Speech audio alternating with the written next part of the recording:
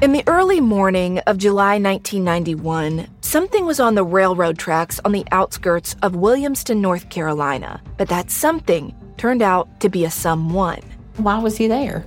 I'm investigative journalist Delia D'Ambra, and over the past year, my investigation for the latest season of my show Counterclock has plunged me into the details of a mystery so big and so bizarre that it feels like fiction, but it's not. It's reality. And the reality is that while my investigation started as a look into one man's suspicious death, what I uncovered is a web of small-town secrets, a string of other crimes, missing people, and so many other suspicious deaths. These are all things that I think many have tried to keep hidden. Do not go looking for answers. I've had to rethink everything I thought I knew about where I'm from. That somebody is somebody's, plural. Listen to Counterclock Season 6 now, wherever you're listening. This episode is brought to you by Progressive, where drivers who save by switching save nearly $750 on average. Plus, auto customers qualify for an average of 7 discounts. Quote now at Progressive.com to see if you could save. Progressive Casualty Insurance Company and Affiliates. National average 12-month savings of $744 by new customers surveyed who saved with Progressive between June 2022 and May 2023. Potential savings will vary. Discounts not available in all states and situations. This show is sponsored by BetterHelp. Now, before we dive into the twists and turns of our latest investigation, let's take a moment to understand the value of having a sanctuary to decompress and sift through your thoughts. Therapy is that haven. If you're thinking of starting therapy, give BetterHelp a try. It is entirely online, designed to be convenient, flexible, and suited to your schedule. Get it off your chest with BetterHelp. Visit BetterHelp.com/AOM today to get 10% off your first month. That's BetterHelp, HELP.com/AOM.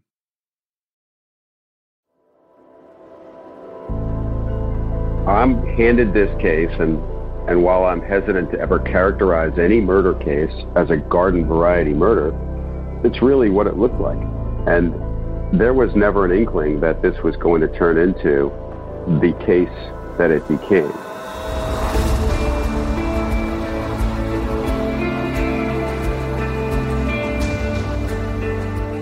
I'm Scott Weinberger, investigative journalist and former deputy sheriff. I'm Anna-Sigga Nicolazzi, former New York City homicide prosecutor and host of Investigation Discovery's True Conviction. And this is Anatomy of Murder.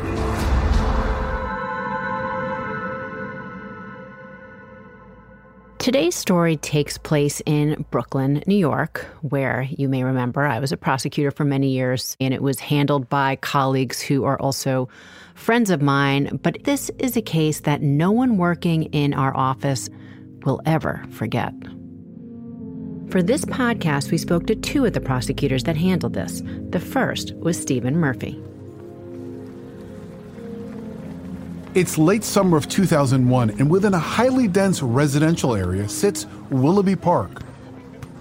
In the summer, there's a group of kids in a neighborhood of Brooklyn, Bedford-Stuyvesant, and there's 2 brothers, and these brothers are pivotal in this case. They are Corey and Dennis Brown. Just to give you a little bit more about the 2 brothers, they were super close. Dennis was the older of the 2. They were seen together all the time. And they're not only brothers, but they look very much alike.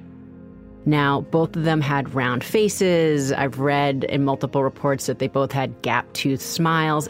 Now, the 2 brothers were very close, but they were thought about quite differently. Dennis Brown, he did not have the colorful past like his brother Corey did.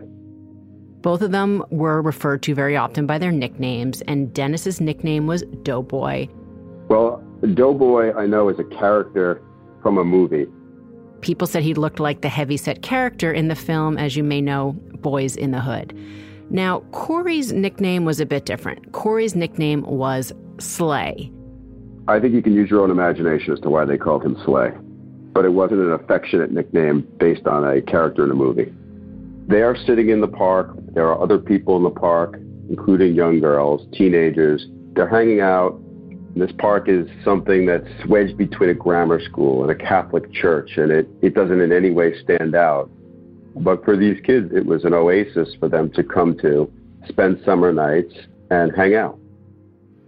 You know, it reminds me, I don't know, Anna-Sigga, have you ever seen Spike Lee's movie, Do the Right Thing? I've seen all of them. Yep. So, as you know, that's shot in Bed-Stuy, Brooklyn, and it really shows the way these kids use these areas. One of the Brown brothers got drunk that night, and he ended up smacking a girl. The brother who did that was Corey, also known as Slay. That sort of set this case in motion, because he smacked the girl who happened to be dating a man by the name of McCullough. And that small portion of that pivotal night had tremendous consequences, because you fast forward now to September 4th, different set of characters, same park. Dennis and Corey Brown are both there. And about 8 o'clock that night, McCullough now comes riding into this park. He's riding in on a bicycle with another man. And they came riding in very slowly, very ominously, and they approached the Brown brothers.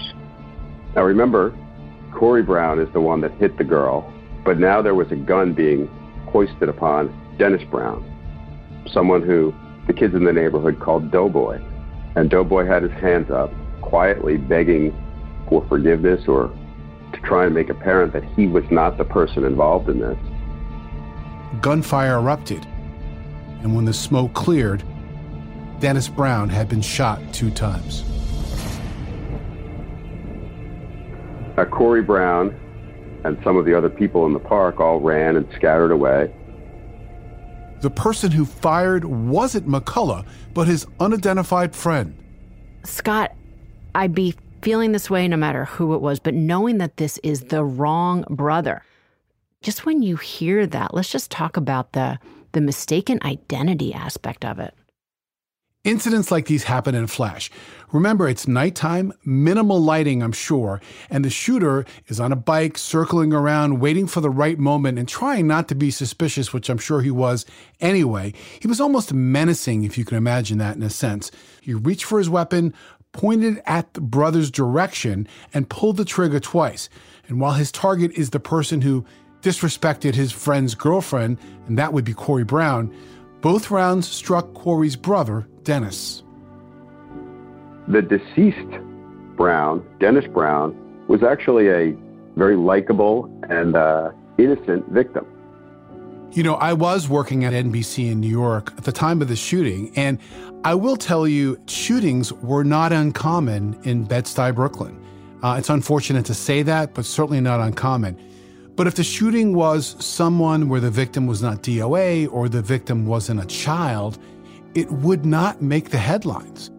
And now one thing that I have to point out, because I think it's relevant here, is that Dennis Brown didn't die right away. Mr. Brown was taken to a local hospital. He was not what we call in our world likely to die, and that is how it's termed. In fact, he was taken to the hospital for gunshot wounds to the stomach.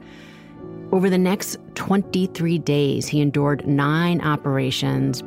He spent the next 3 weeks or more in that hospital, but he was pronounced dead on September 27th, 2001.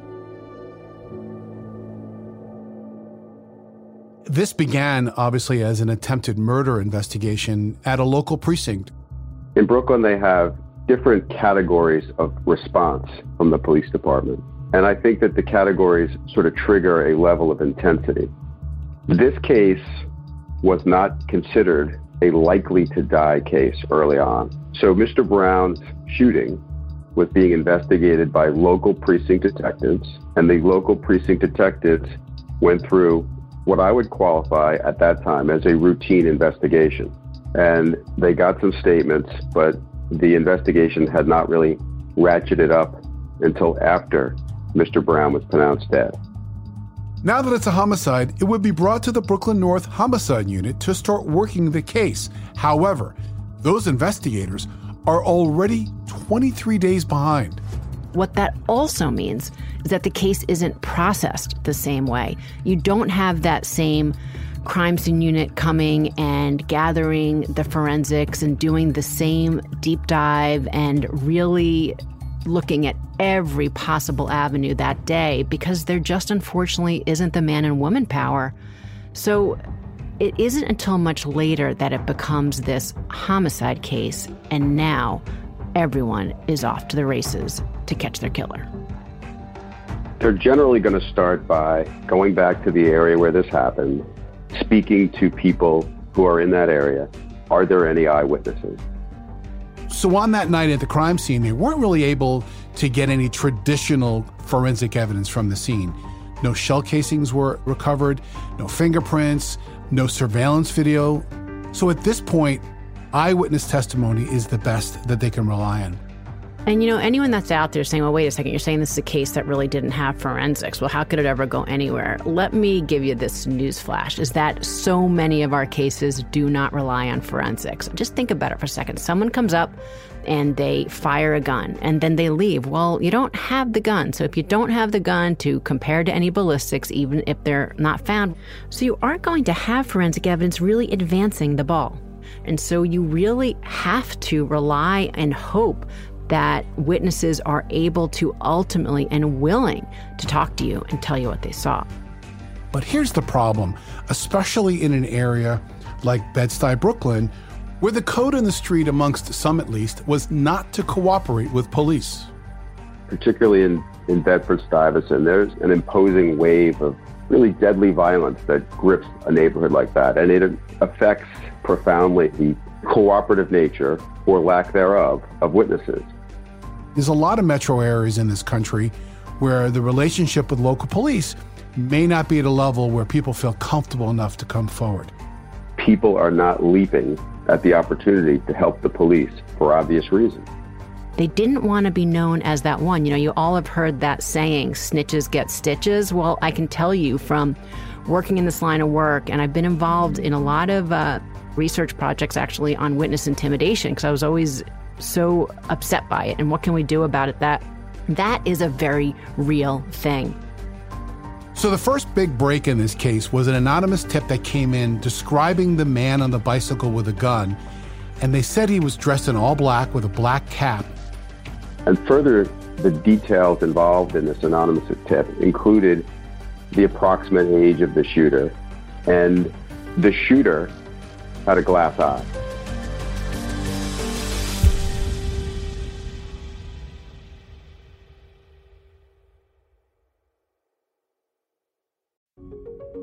The evidence keeps pouring in, and at this point, the facts are undeniable.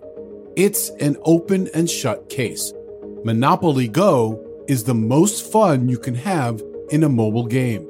Everyone is still talking about Monopoly Go for a good reason. It's an absolute hit. Millions of people pass Go every day because this game is always bringing something new to the table, like countless crazy tournaments you can join with friends as partners or teams, or timed events offering bonuses like massive multipliers or rent frenzies to help you get huge rewards. And there's so many rewards to discover. Rare stickers you can trade with friends to complete albums, delightful emojis to taunt people with when you raid their riches, unique playing pieces, and so much more. The verdict is in. With Monopoly Go, there's something new to discover every time you play. So don't miss out. Go download it now free on the App Store and Google Play. I've always said that information is powerful, so I've got a question for you. Have you ever had the feeling that someone wasn't being fully truthful with you when you needed to do a gut check because you're pretty sure something wasn't adding up about someone's past? Well, you should turn to Truthfinder. Whether it is a neighbor or a random phone number that keeps calling you, Truthfinder has you covered. You can search for people by their phone number, address, name, email, and more. Truthfinder can be especially helpful for running confidential background checks on anyone you're planning to meet from online dating apps. If you're on a dating app, you need to be on Truthfinder as well. Truthfinder helps you identify potential threats so you can avoid them and protect yourself. I found the website at truthfinder.com easy to navigate with lots of smart tools and shortcuts. Critical information could be just a few clicks away. Go to truthfinder.com/anatomy for a special Anatomy of Murder offer. That's truthfinder.com/ANATOMY to access your special offer today. So now police need to find the glass-eyed murderer before he strikes again. And so what they did was they zeroed in on some old police reports and photographs and looked for people who had a glass eye. They found a suspect. His name was Wesley Sykes, a 21-year-old with a known tie to a very violent street gang in Brooklyn. And he himself had been shot in the face when he was just 16 years old, and that's why he lost his eye. Then, investigators needed the help of witnesses. That was a crowded park, but there were only a few people who were willing to come forward and actually speak with the police. One of them was Corey Brown, who was Mr. Brown's brother. And then there were 3 different girls. They also were present in the park. And then there was one other person named Bobby Gibson. And investigators were easily able to locate Sykes, who was arrested on his front porch in his Brooklyn home. With all the pieces now in place, the case was ready for the prosecution to take it from there. And that's where our second guest comes in, Mitch Benson. I think my title was Executive Assistant District Attorney. Functionally, I was the Chief of Trials in the Homicide Bureau. At the time, I think he had either tried the most cases in the office or certainly close to it. And one of his duties was to assign the cases. He was walking around with this file, almost like it was a bag of groceries, and he was just looking for some unsuspecting victim to give it to. And I think he looked at this case and said, hey, this is a relatively straightforward shooting in a park.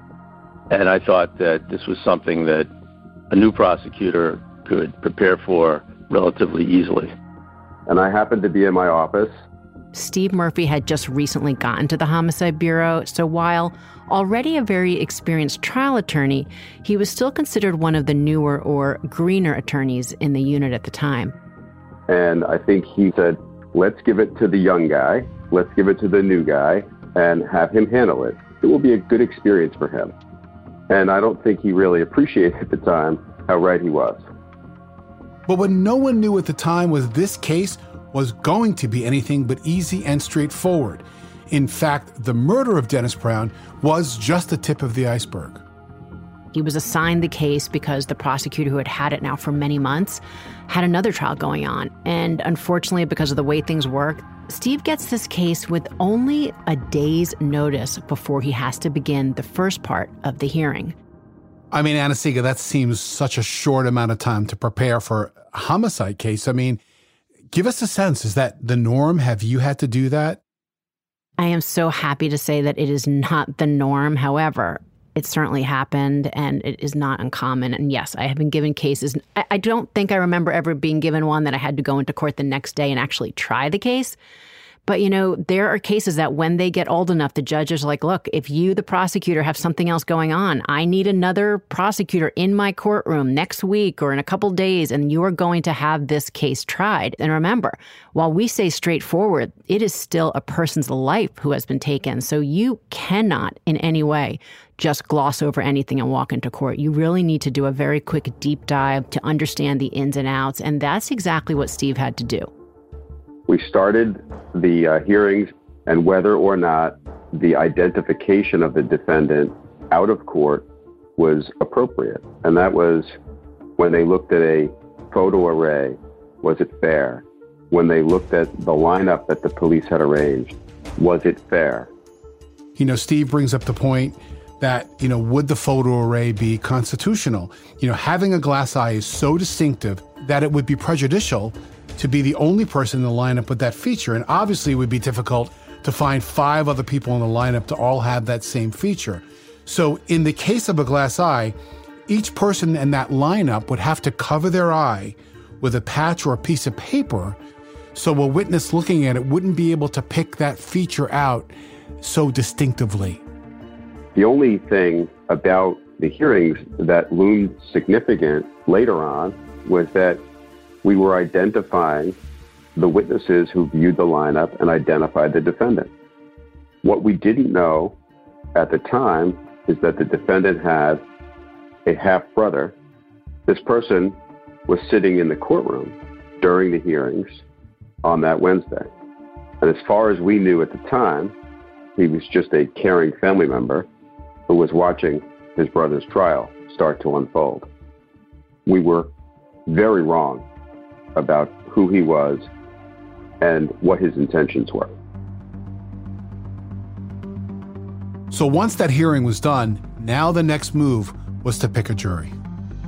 Feeling very comfortable that we have a fairly strong case and one that the defendant's going to have a very, very difficult time poking holes in. So usually it would take a little bit more than a day to pick a jury, but we were able to do it in one day. So there is now one business day and then the weekend before the trial is going to actually begin. And so on that one day, that Friday, Steve Murphy meets one of his witnesses, Bobby Gibson. He came into the office and I met with him for about 25, 30 minutes. He was a friend of the deceased and expressed an interest and an intention to testify. He didn't seem overly eager, but he didn't seem like there was anything that was troubling him any more than any normal witness to a homicide would have revealed at the time. Then everything changed at around 4:30 in the morning on Saturday. My beeper goes off and it is a Brooklyn number. It is a precinct number and it's got 911, 911, 911 after it. I realize that there's some sort of an issue, so I call the number and I speak with a detective who I know well, but he is a man of few words, and he asks me, does the name Bobby Gibson mean anything to you? And I said, it does. And he said, well, you better wake up because he's dead.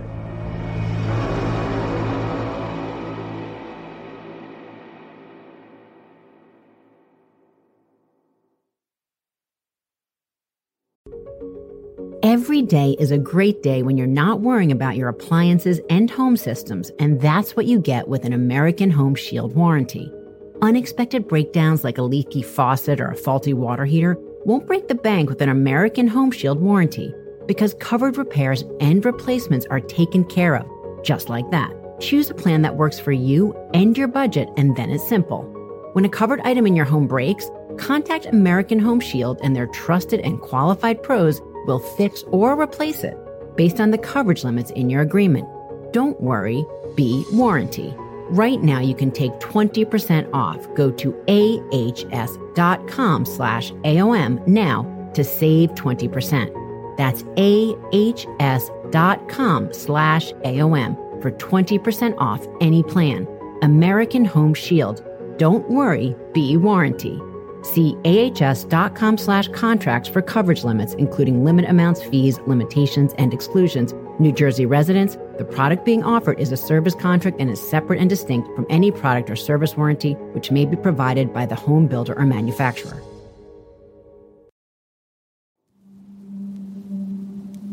There are just so many things to talk about with what must have been going through Steve's mind when he got that call. And as a prosecutor, I can tell you, this is the type of call that literally shakes every one of us to the core.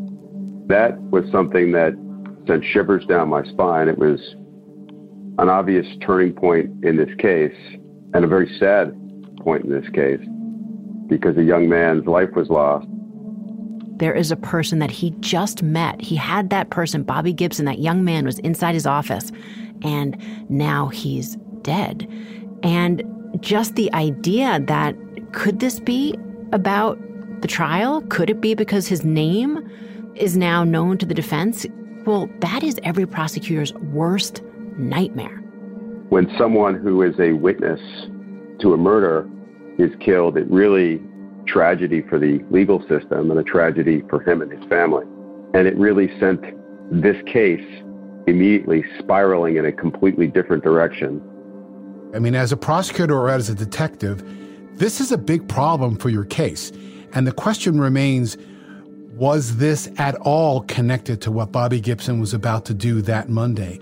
You know, get on the stand and likely point out the person sitting at the defense table as the alleged shooter of Dennis Brown.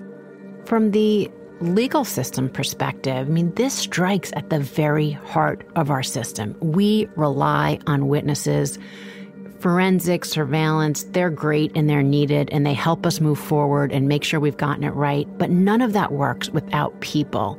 For any case, a fingerprint doesn't tell you who the killer is. It's a witness who will be the one to point the finger at the killer.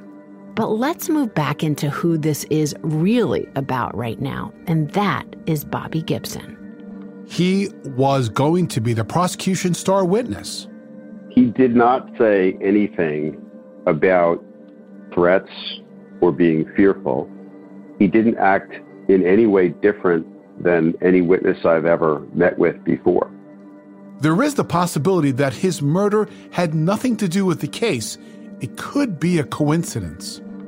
While I'm sure the idea of testifying hovered over him and was an uneasy moment for him, I know that I could say confidently that he wasn't expressing outwardly any fear to me.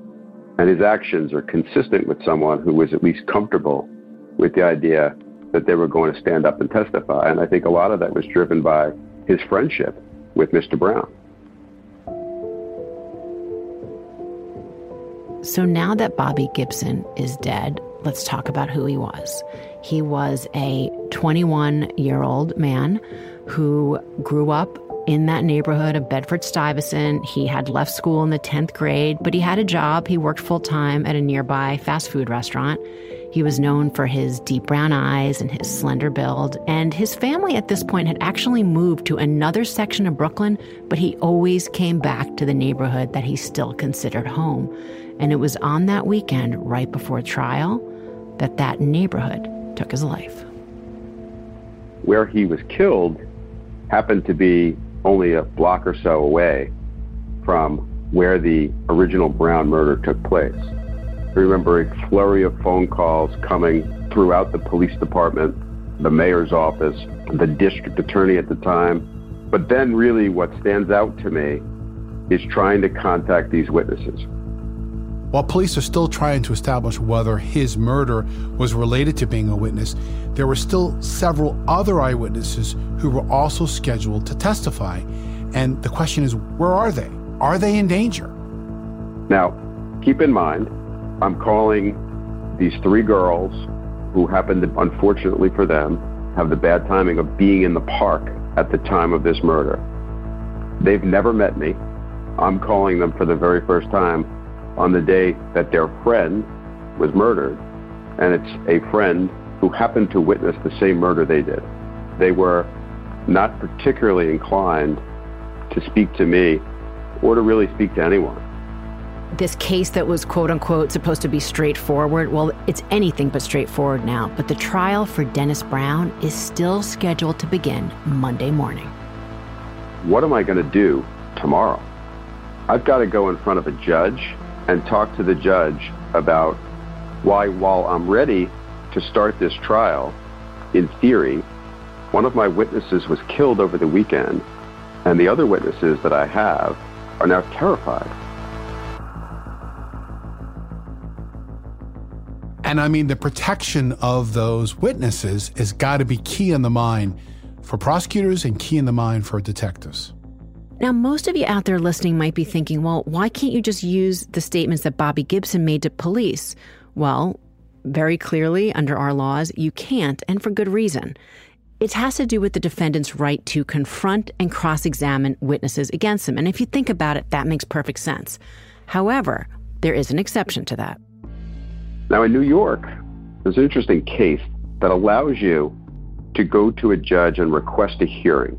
A determination that may be reached this hearing is if you can prove that a witness's ability to come to court was eliminated either at the behest of or by a criminal defendant, then any statements that that witness made previous to being killed or prevented from coming to court, like Mr. Gibson obviously was, can be used against that defendant.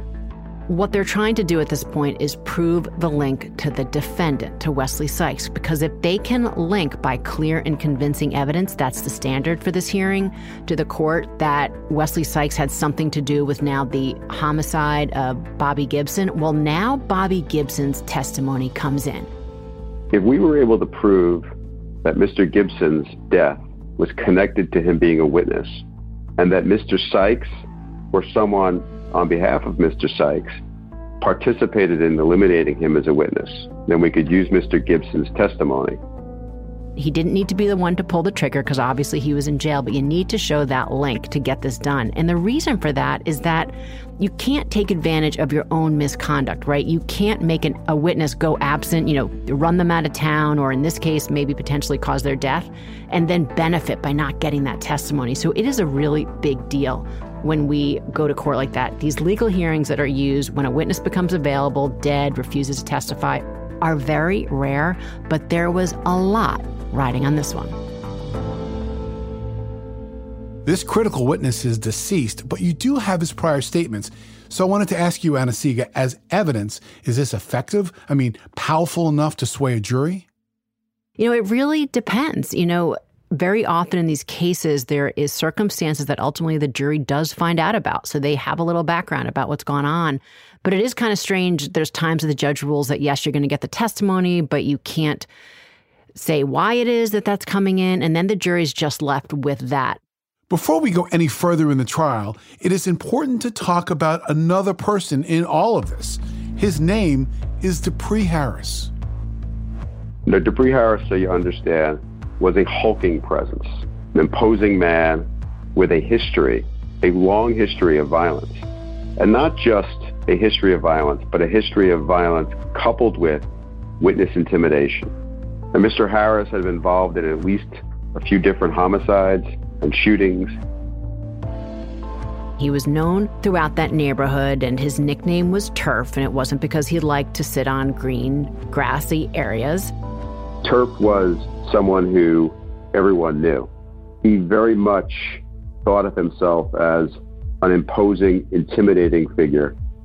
And I would imagine that Turf in some way was a reflection of him having control of a particular area in his neighborhood. And he was also known by police as a local Bloods gang leader. And really important to this case is that he was the half-brother of Wesley Sykes. The same half-brother that Stephen Murphy mentioned was sitting in the courtroom during the hearings when the names of these witnesses, including Bobby Gibson, were released. What we didn't know at the time is that the defendant had a half-brother who happened to be a general in the Brooklyn sect of the Bloods, and his name was Dupree Turf Harris.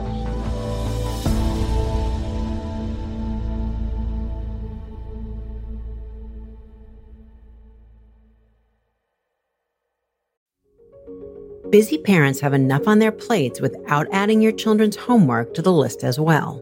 IXL is an excellent resource for homework help, which is especially nice for parents who are rusty on school info themselves, and methods have changed over the years too. IXL Learning is an online learning program for kids. It covers math, language arts, science, and social studies. It's designed to help them really understand and master topics in a fun way with positive feedback. And you get one site for all the kids in your home, pre-K to 12th grade. There's a reason why IXL is used in 95 of the top 100 school districts in the U.S. Backed by research, kids using IXL are scoring higher on tests. From studies done in almost every state in the country, the kids who at IXL are consistently doing better. If your child is struggling, this is the smartest investment you can make. A month of IXL costs less than an hour of tutoring. So now you can get your child the help they need at an affordable price. Make an impact on your child's learning. Get IXL now. And Anatomy of Murder listeners can get an exclusive 20% off IXL membership when they sign up today at IXL.com/anatomy. Visit IXL.com/anatomy to get the most effective learning program out there at the best price.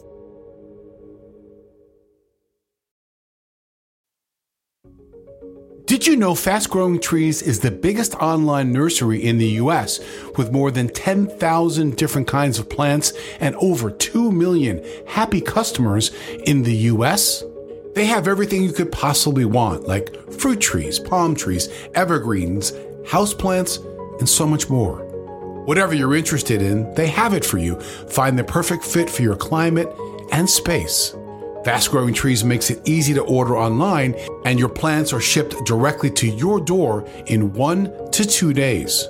And along with their 30-day Alive and Thrive guarantee, they offer free plant consultation forever. Currently, I'm preparing my first order with Fast Growing Trees, and their selection of perennials are great. I really look forward to brightening up my backyard. This spring, they have the best deals online, up to half off on select plants and other deals. And listeners to our show get an additional 15% off their first purchase when using the code ANATOMY at checkout. That's an additional 15% off at fastgrowingtrees.com using the code ANATOMY at checkout. Fastgrowingtrees.com, code ANATOMY. Offer is valid for a limited time. Terms and conditions may apply. So the trial was set to start on Monday, and Stephen had his plans for the hearing with the judge. But before he can even get to that moment, he gets hit with yet another huge curveball. By Sunday night, we had received some credible information that the defendant's half-brother, Dupree Turf Harris, he had approached the 3 girls, but that he had compelled their appearance, the 3 girls, to go into the offices of his half-brother's lawyer, who is a prominent criminal defense attorney in New York City, and give statements to the lawyer. There is a lot to unpack here, right? So Dupree Harris, the half-brother of the defendant, walked the 3 witnesses into the offices of Sykes' defense attorney, and on tape, with a hulking Turf Harris sitting in the room, they began to recant their testimony. Each of these kids, naive kids, walked into this lawyer's office with this man, Turf Dupree Harris, and they gave statements. And each of these statements were recanting what they had previously told the police, were disavowing the testimony that they had previously provided to a grand jury. Let's just talk generally for a second about recanting witnesses, because, it happens, and fortunately, I guess, for the justice system in a way, so often these recantations are not credible. And I think every prosecutor will confirm what I am saying. Now, sometimes they are, because sometimes people do lie for various reasons. And hopefully you ferret that out before it gets too far. But also, unfortunately, we talk about, people not wanting to get involved and they're scared. Well, it's one thing to tell us in a closed office what someone did, or in a secretive proceeding like a grand jury.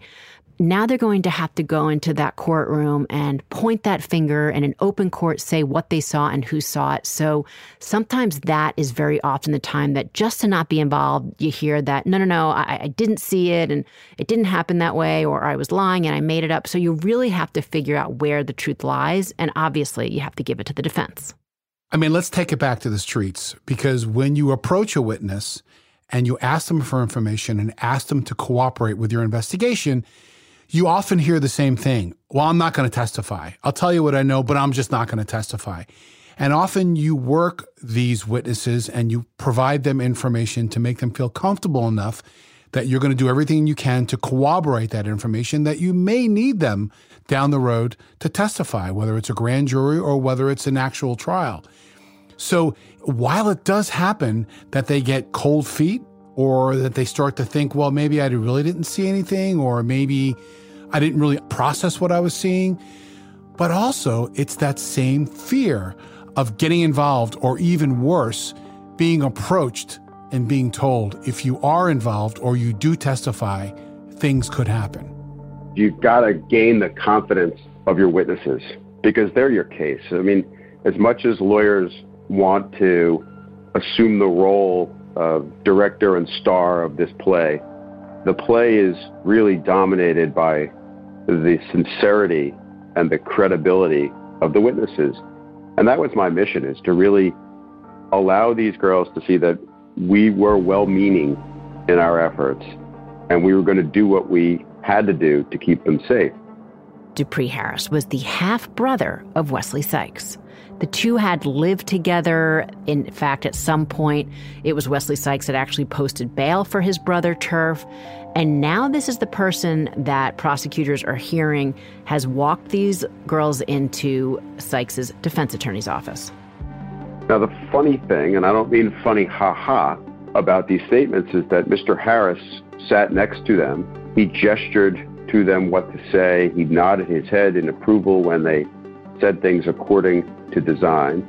These statements were recorded, but the lawyer never once mentions that this enormous, intimidating, imposing man, who happens to be the half-brother of the defendant on trial for murder, is sitting next to the witness with his arm on their shoulder as they gave their recantation. There's so many levels of wrong here about how a criminal defense attorney would be part of this situation. You're talking about recanting their statement while a family member of the defendant is in the room, a hulking family member. A couple things to note here. One, they later learned that Dupree Harris had been represented by this same defense attorney. And you know, prosecutors, we audiotape witnesses all the time, and sometimes there are multiple people in the room. But one thing that is just a given is that you're always going to lay out who are the people that are present. And you do that to document it for later, because you're never going to remember, or you may well not remember later, who is there.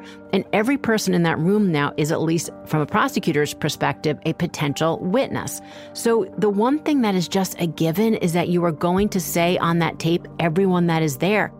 These three girls, over time, that was like peeling layers to an onion.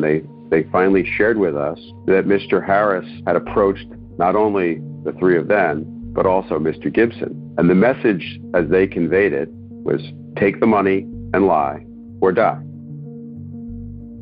Wow. I mean, that is not a thinly veiled threat. That is a direct death threat from a leader of a violent street gang who had the means to follow that through, buying their silence to aid a family member. They took the money. They gave a recantation.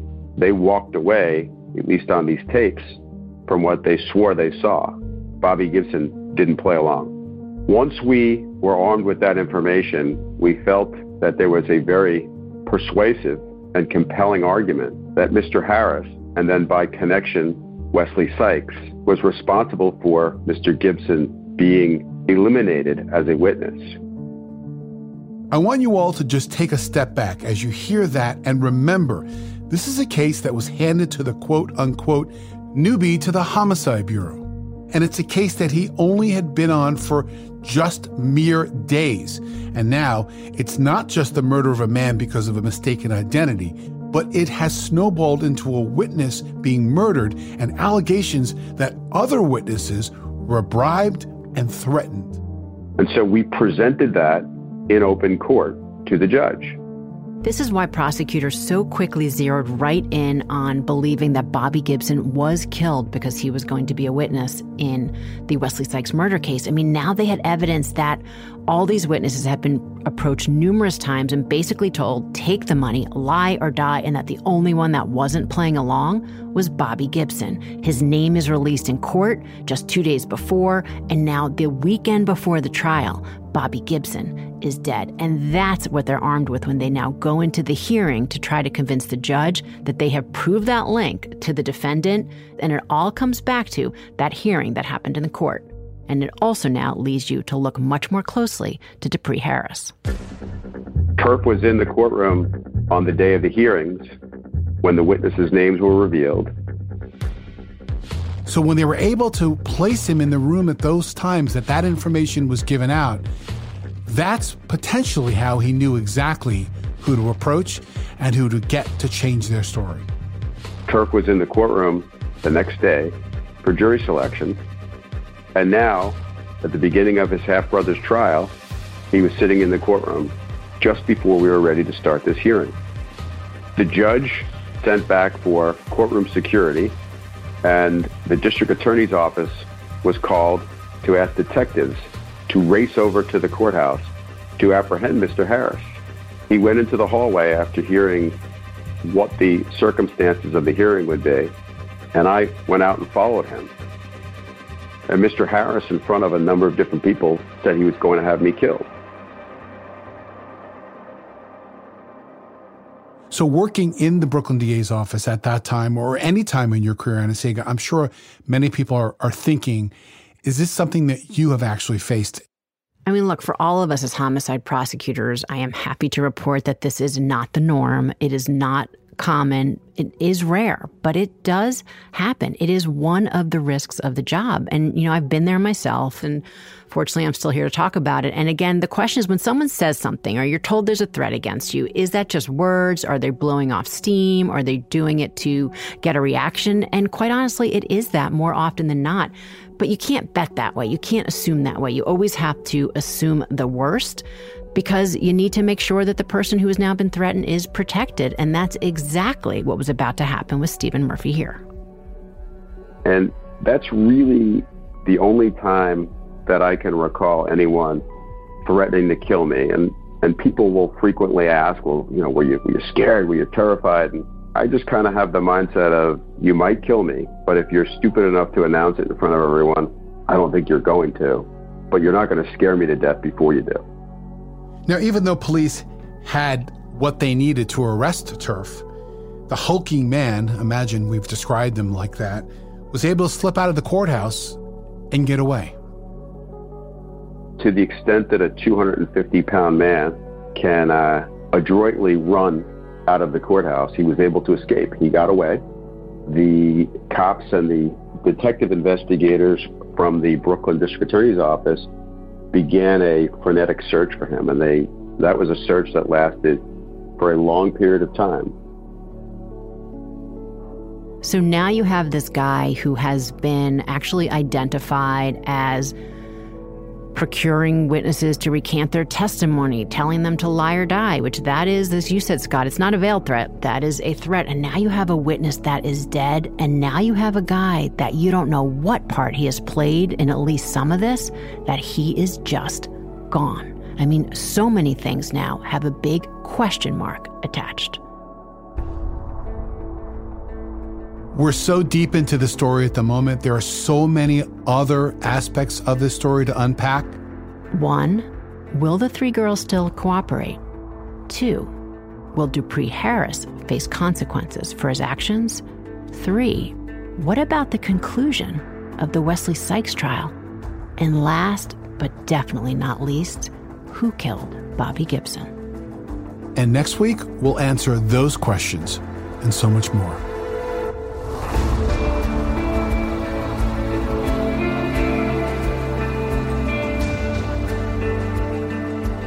Anatomy of Murder is an AudioChuck original, a Weinberger Media and Forsetti Media production.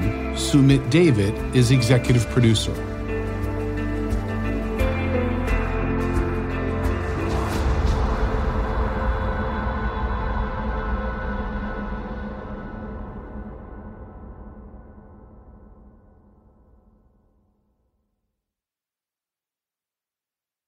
The living room is where you make some of life's most beautiful memories, but your sofa shouldn't be the one remembering them. The new life-resistant high-performance furniture from Ashley Store is designed to withstand all the spills, slip-ups, and muddy paws that come with the best parts of life. Ashley Store's high-performance sofas and recliners are soft, comfortable, and easy to clean for more mess and less stress.